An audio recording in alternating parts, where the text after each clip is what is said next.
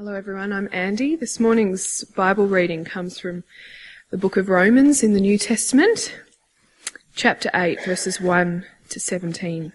Therefore, there is now no condemnation for those who are in Christ Jesus, because through Christ Jesus, the law of the Spirit, who gives life, has set you free from the law of sin and death.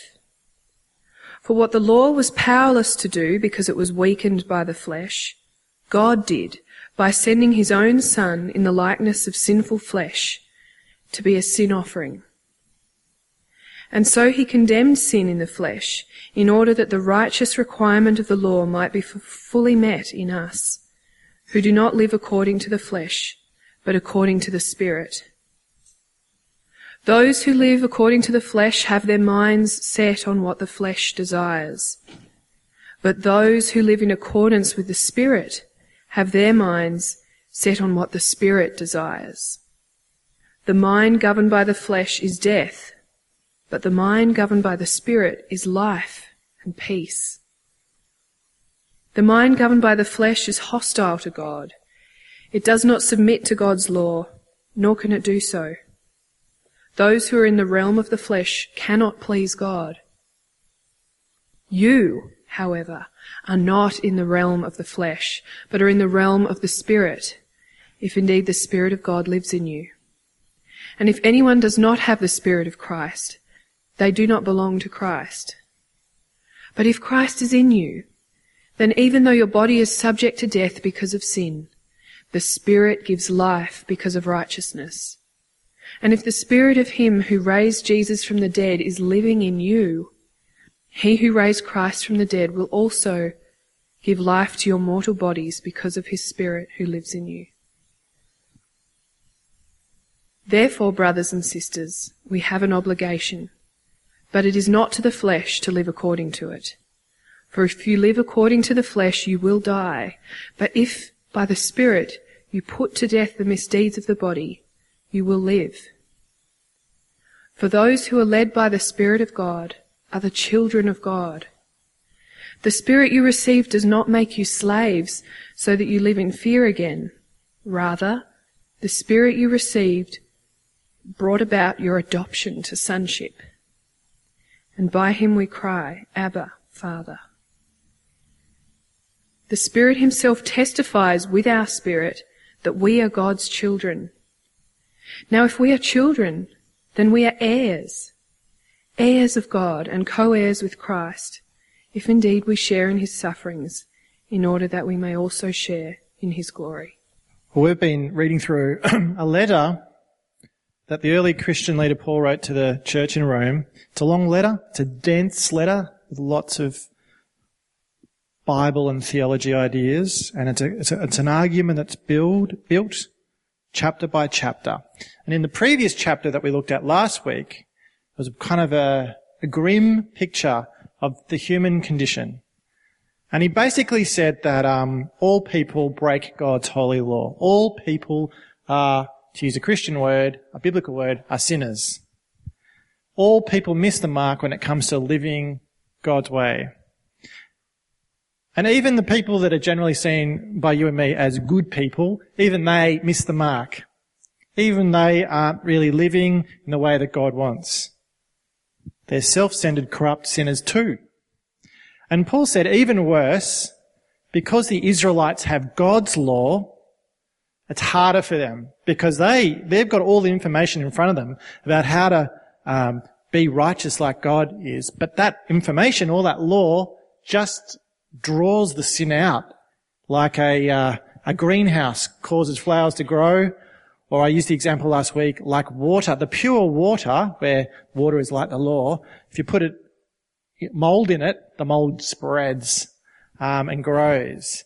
And so it's the sin that's in us that's the problem. It's not the law that's the problem. That's what Paul said last week. So, I used the example of Adam and Eve. They get given their one law by God.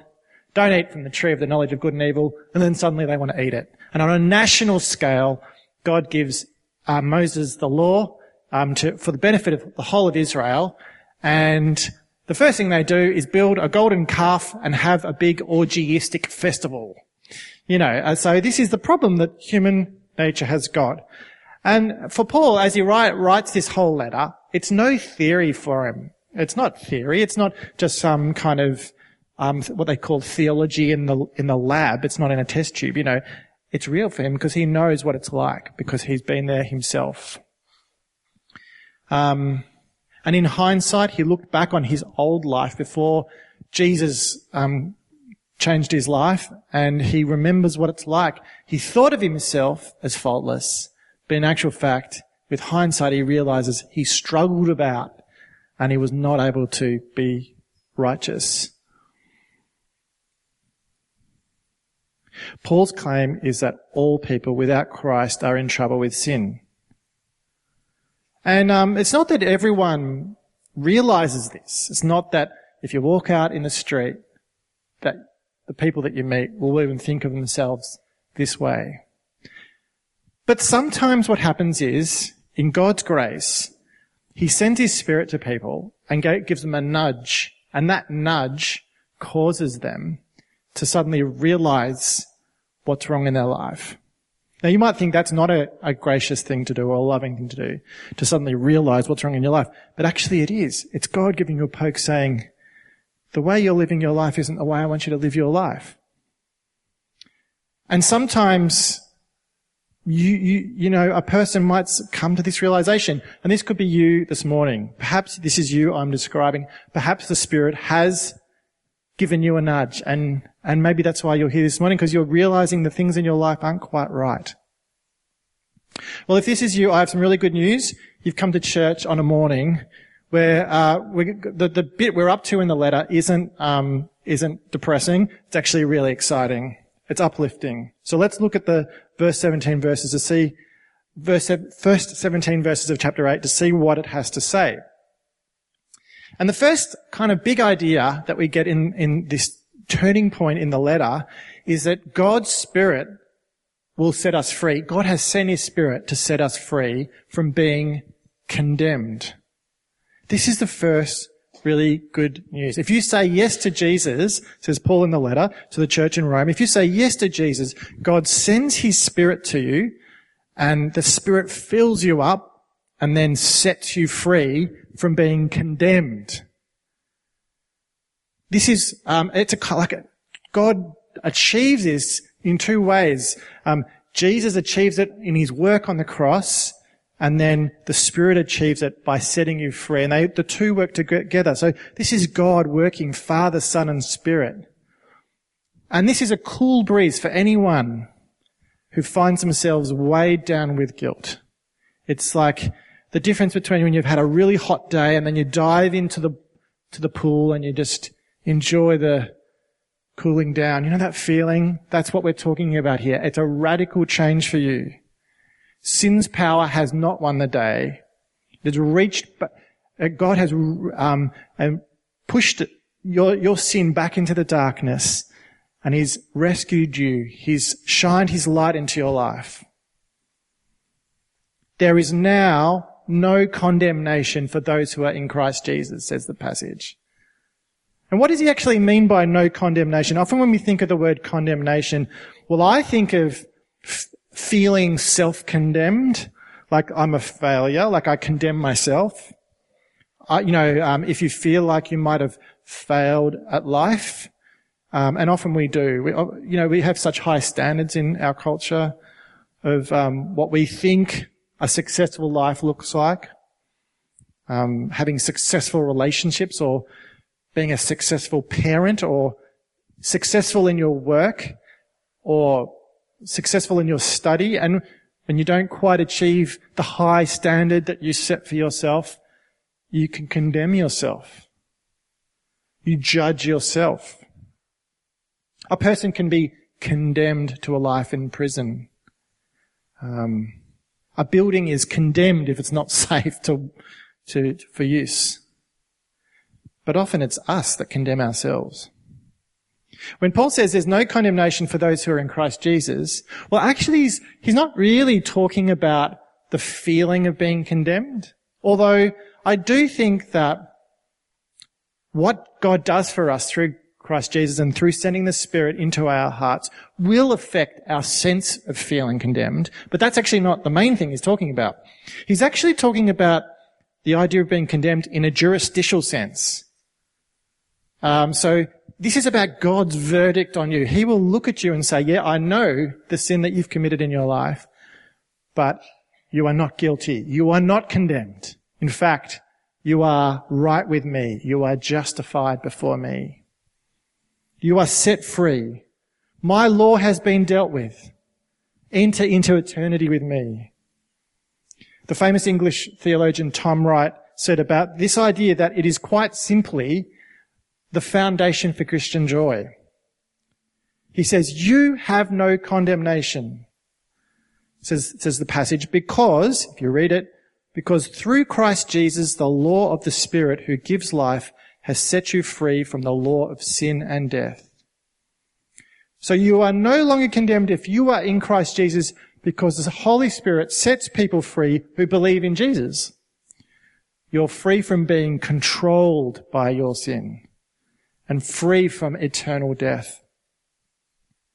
And Paul's explaining a kind of a theological idea. He says, what the law of sin and death, and this is kind of his label for the law of Moses, or the Torah, the first 5 books of the Bible, what that could not achieve, the law of the Spirit. So he's using the word law in a very broad sense here. The new transformed life you have from being filled by the Spirit, what that Spirit, what he can achieve in your life, he can do. This is the power of the Spirit, the overflow of Christ's power and his death on the cross. And that death has rescued us from what the Torah could not do. Look at verse 3. For what the law was powerless to do, because it was weakened by the flesh, God did by sending his own Son in the likeness of sinful flesh to be a sin offering. The Australian theologian Mike Bird explains it this way. God does not condemn Jesus. More precisely, God condemns sin. But Jesus sucks the poison of sin from us and draws its vile venom into his own flesh, where it is denounced and defeated. So Jesus dies his death in our place. He takes the penalty for our sin onto himself. So the goal of what God did is explained clearly. It was so that his perfect justice could be maintained. It wasn't like God looks at you and says, you're not condemned and I don't really care about the things that you did. Let's just overlook it. He deals with it through the death of Jesus, so that we can live in a new way, according to the Spirit, it says in verse 4. So it's not just so that you can go to heaven. The good news here, some people think, being a Christian is just about being able to go to heaven when you die. That's an exciting thing, but that's actually a lot more than what Paul's talking about here. He's actually also talking about being transformed now. And so this is this phrase, living according to the Spirit. This is what he's talking about. Elsewhere, he's written other letters to other churches. To the church in Galatia, he says Christians should walk in the Spirit. In a letter to the church in Corinth, he says believers should live out the law of Christ. It's all saying the same thing in a different way. And later on, in this letter to the church in Rome, he'll say, you'll know if you're doing this, if your church is like this, if you as an individual is living in this new way of the Spirit, if you love each other. It's simple, really. This is what being set free looks like. When the Spirit of God enters you after you believe in Jesus and you're set free, it looks like love. It looks like grace. It looks like self-sacrifice. It looks like Jesus. The Spirit who is in us and amongst us enables us to live this way. And all we need to do is walk. Walk not in the way that we used to walk, according to the flesh, according to the selfish, sinful ways, but live in the new way, the way of the Spirit. So let's look at this concept of the new free spiritual life of godliness a bit closer. In verses 5 to 13, he really sets up this contrast between the way of the flesh and the way of the Spirit. And he's saying, you want to choose the way of the Spirit. This is all about what your mind is focused on. the transformation that occurs. Because if you live according to the flesh, your mind is focused on things of the flesh. And if you live according to the Spirit, your mind is focused on things of the Spirit. Things of the flesh will lead to your destruction. This is a life of condemnation, of oppression, of death. And if you live according to the Spirit, you have the Spirit living in you. Your mind is focused on righteousness, godliness. You care about what God cares about. And it leads to peace. And Paul says to the Christians in Rome, this is you. You've got the Spirit living in you. So you live this way, in case you didn't realize. Verse 9, you, however, are not in the realm of the flesh, but are in the realm of the Spirit, if indeed the Spirit of God lives in you.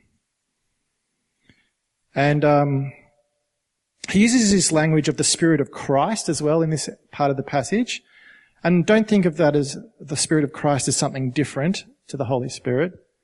The one and the same Spirit who raised Christ. If you have the Spirit of Christ, there's this great sort of formula. If you have the Spirit of Christ, then Christ has you. It's a good way to think about it. And there are many profound benefits of having the Spirit of Christ. It says in verse 10, even though your body is subject to death because of sin, the Spirit gives life because of righteousness. Now, it remains a sake that if you say yes to Jesus and the Spirit fills you, that you will still experience sickness in this life. Many of us experience sickness on a daily basis in different ways. Our bodies decay. We have to go to the doctor. And we get medicine, and that sort of helps for a while. And then one day we all die. And this is part of living in the broken world. We are not yet in heaven, where there will be no more sickness and no more dying.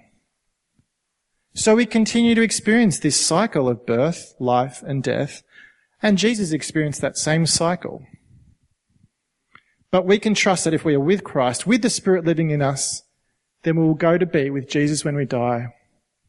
And we will one day be resurrected. Our whole bodies will be resurrected to be with Jesus for eternity. But not only that, there are benefits now if we receive Christ, if we receive the Spirit of Christ in our lives. And the benefits are a new relationship with God and a life marked by peace.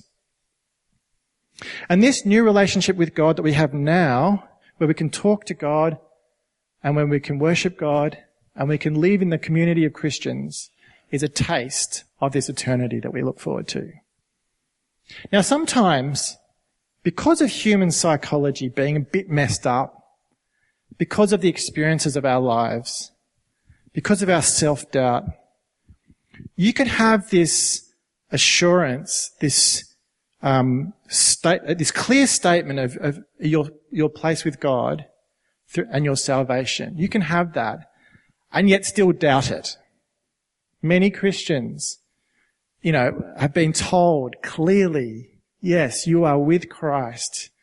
You are no longer condemned. And yet you can still wonder to yourself, does God really love me? And if this is you, you're here and you think this way, I totally get it. Our brains are messed up. All that self-talk, that self-condemnation is just part of the difficulty of not being in heaven yet. And so sometimes, you can know intellectually that you're not condemned, but you don't feel it.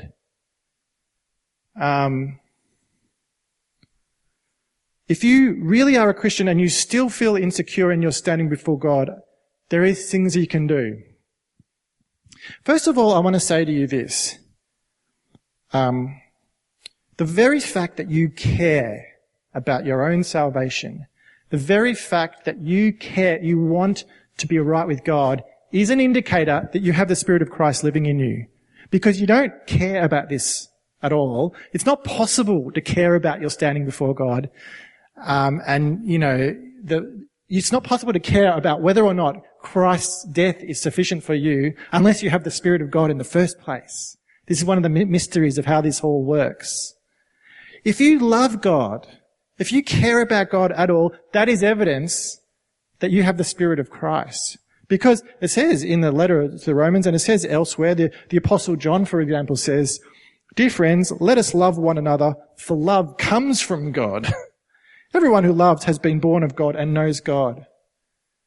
So if that's part of your identity, that you're a person who loves God and cares about your salvation, then you are saved. You are not condemned. And every time you wake up or you're walking through, your day and you feel those self-condemned thoughts, you can just say to yourself, I am not condemned because I'm in Christ Jesus. I am not condemned. I have the Spirit of Christ living in me. This is good news.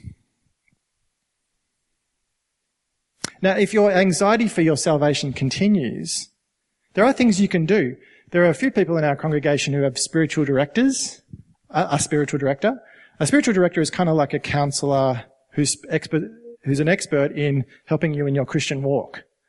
And one of the things they do is help you to untangle your kind of confused thoughts and to really connect with God. So that's a kind of a high-level thing you can do if you really want to explore those questions.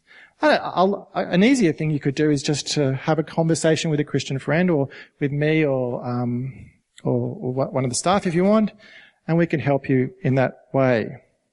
Because having assurance, it's a bit like this. I don't know how often you go to airports, but when you go to an airport, you can tell the difference between those who have a boarding pass and those who don't have a boarding pass but are on standby.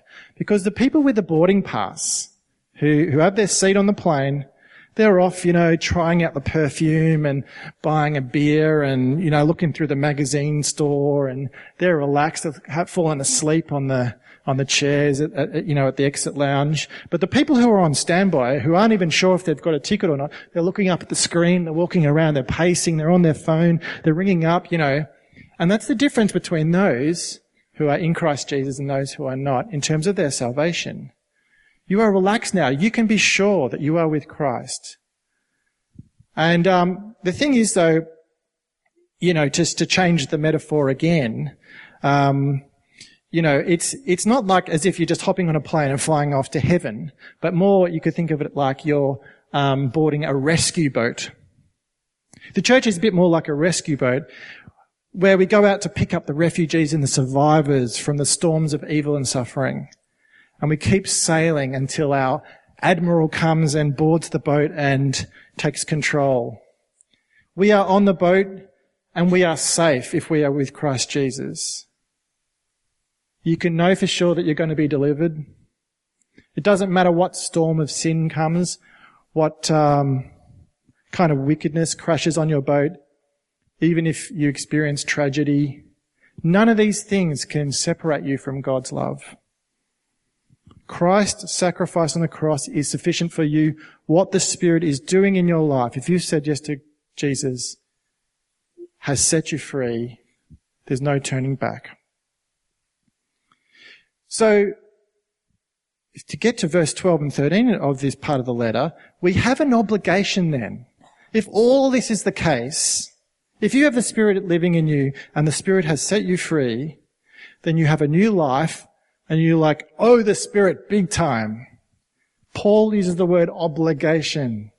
But also he says, why on earth, if this is all the case, would you live in any kind of way? Like, you'd be like the person in the airport with the boarding pass still worried about whether or not they've got a boarding pass. They're holding the boarding pass in front of them. So you live in a new way. You can relax. Your life has changed. And so Paul says there are two possible lives you can live now, one which results in eternal life and one which results in eternal separation from God.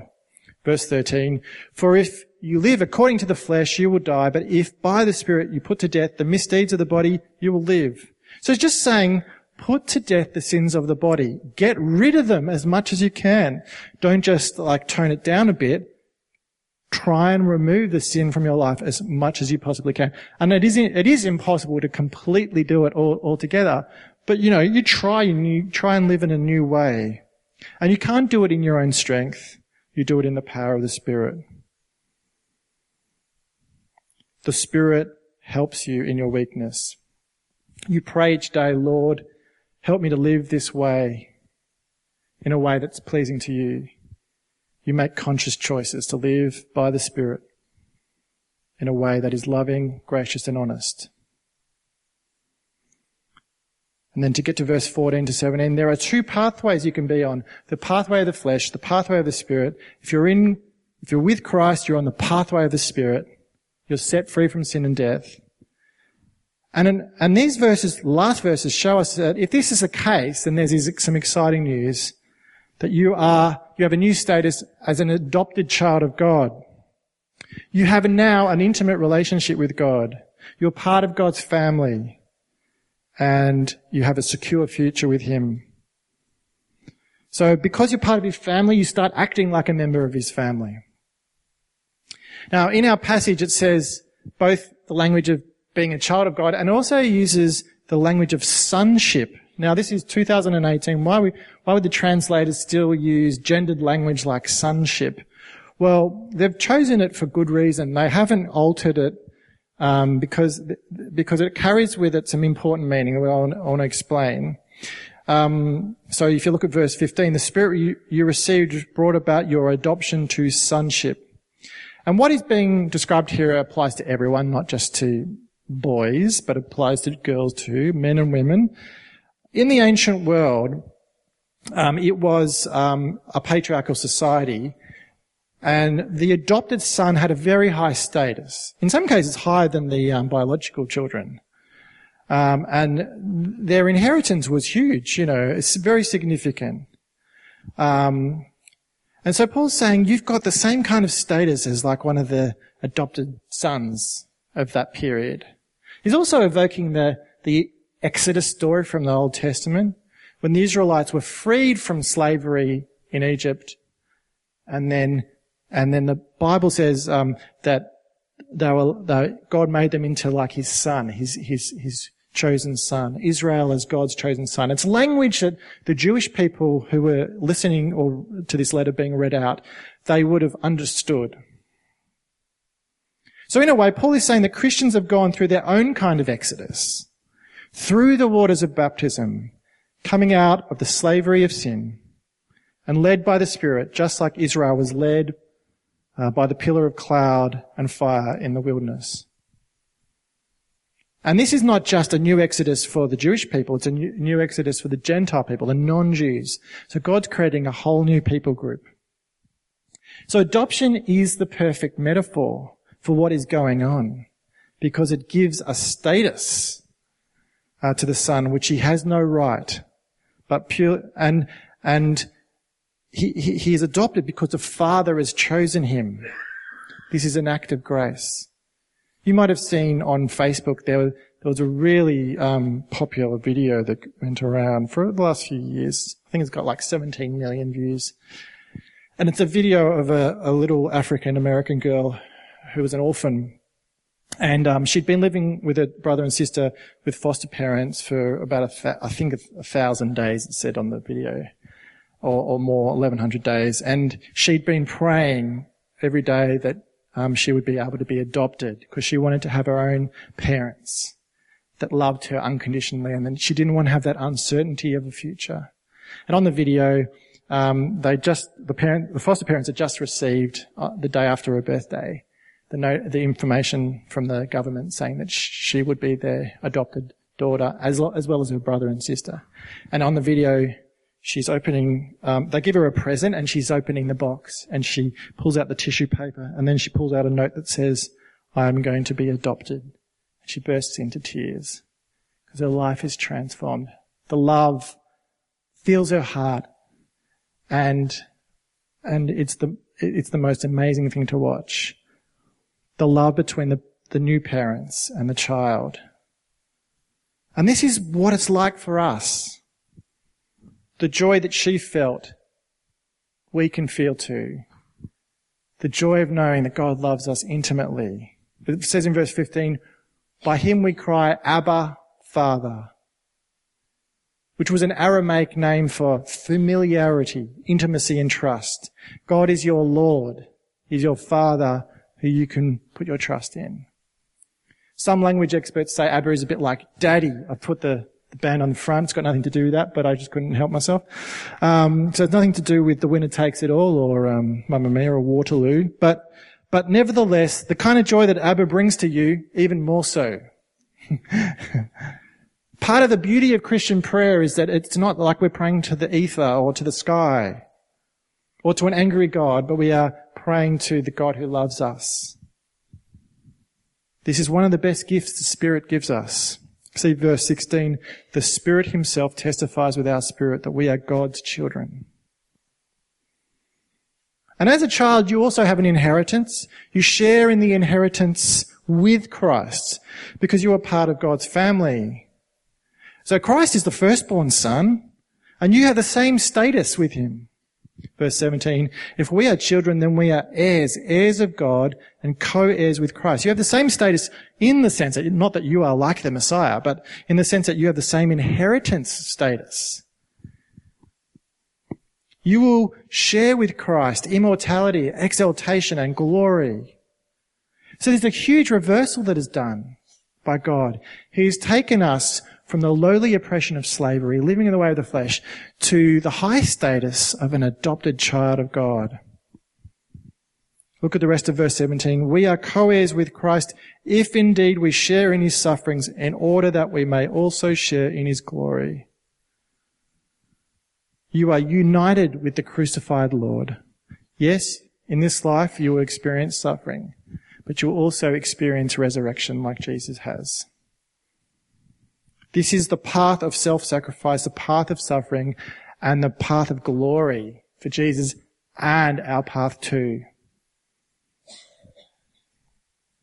Christians follow this same path of self-sacrifice, but then we do it in the hope and the knowledge that we are going to end up in eternity with God, and we also do it knowing that we have intimacy with the Father. Our lives are transformed now. So I want to finish now by inviting you to say yes to Jesus this morning. If you're have come and you're feeling condemned and you just don't know the love of God, but you're wanting it, maybe you felt like you backtracked or whatever, or maybe you've never said yes before. I want to invite you this morning. So I'm going to pray, and I invite you to say this prayer. I'll just pray a line, and you pray it to yourself after me. So let's pray together. You can pray it quietly or you can pray it out loud. Dear Lord Jesus, I know that I have been living in the flesh as a sinner, and I ask for your forgiveness. I believe you died for my sins and rose from the dead. I turn from my sins and invite your Spirit to come into my heart. I want to live according to the Spirit. I want to have the assurance of my salvation. I want no condemnation. I want to trust and follow you as my Lord and Saviour. In your name, amen. Let's stand. And if you've said it for that prayer for the first time, or if you already believe it, we can say this together, the affirmation of faith.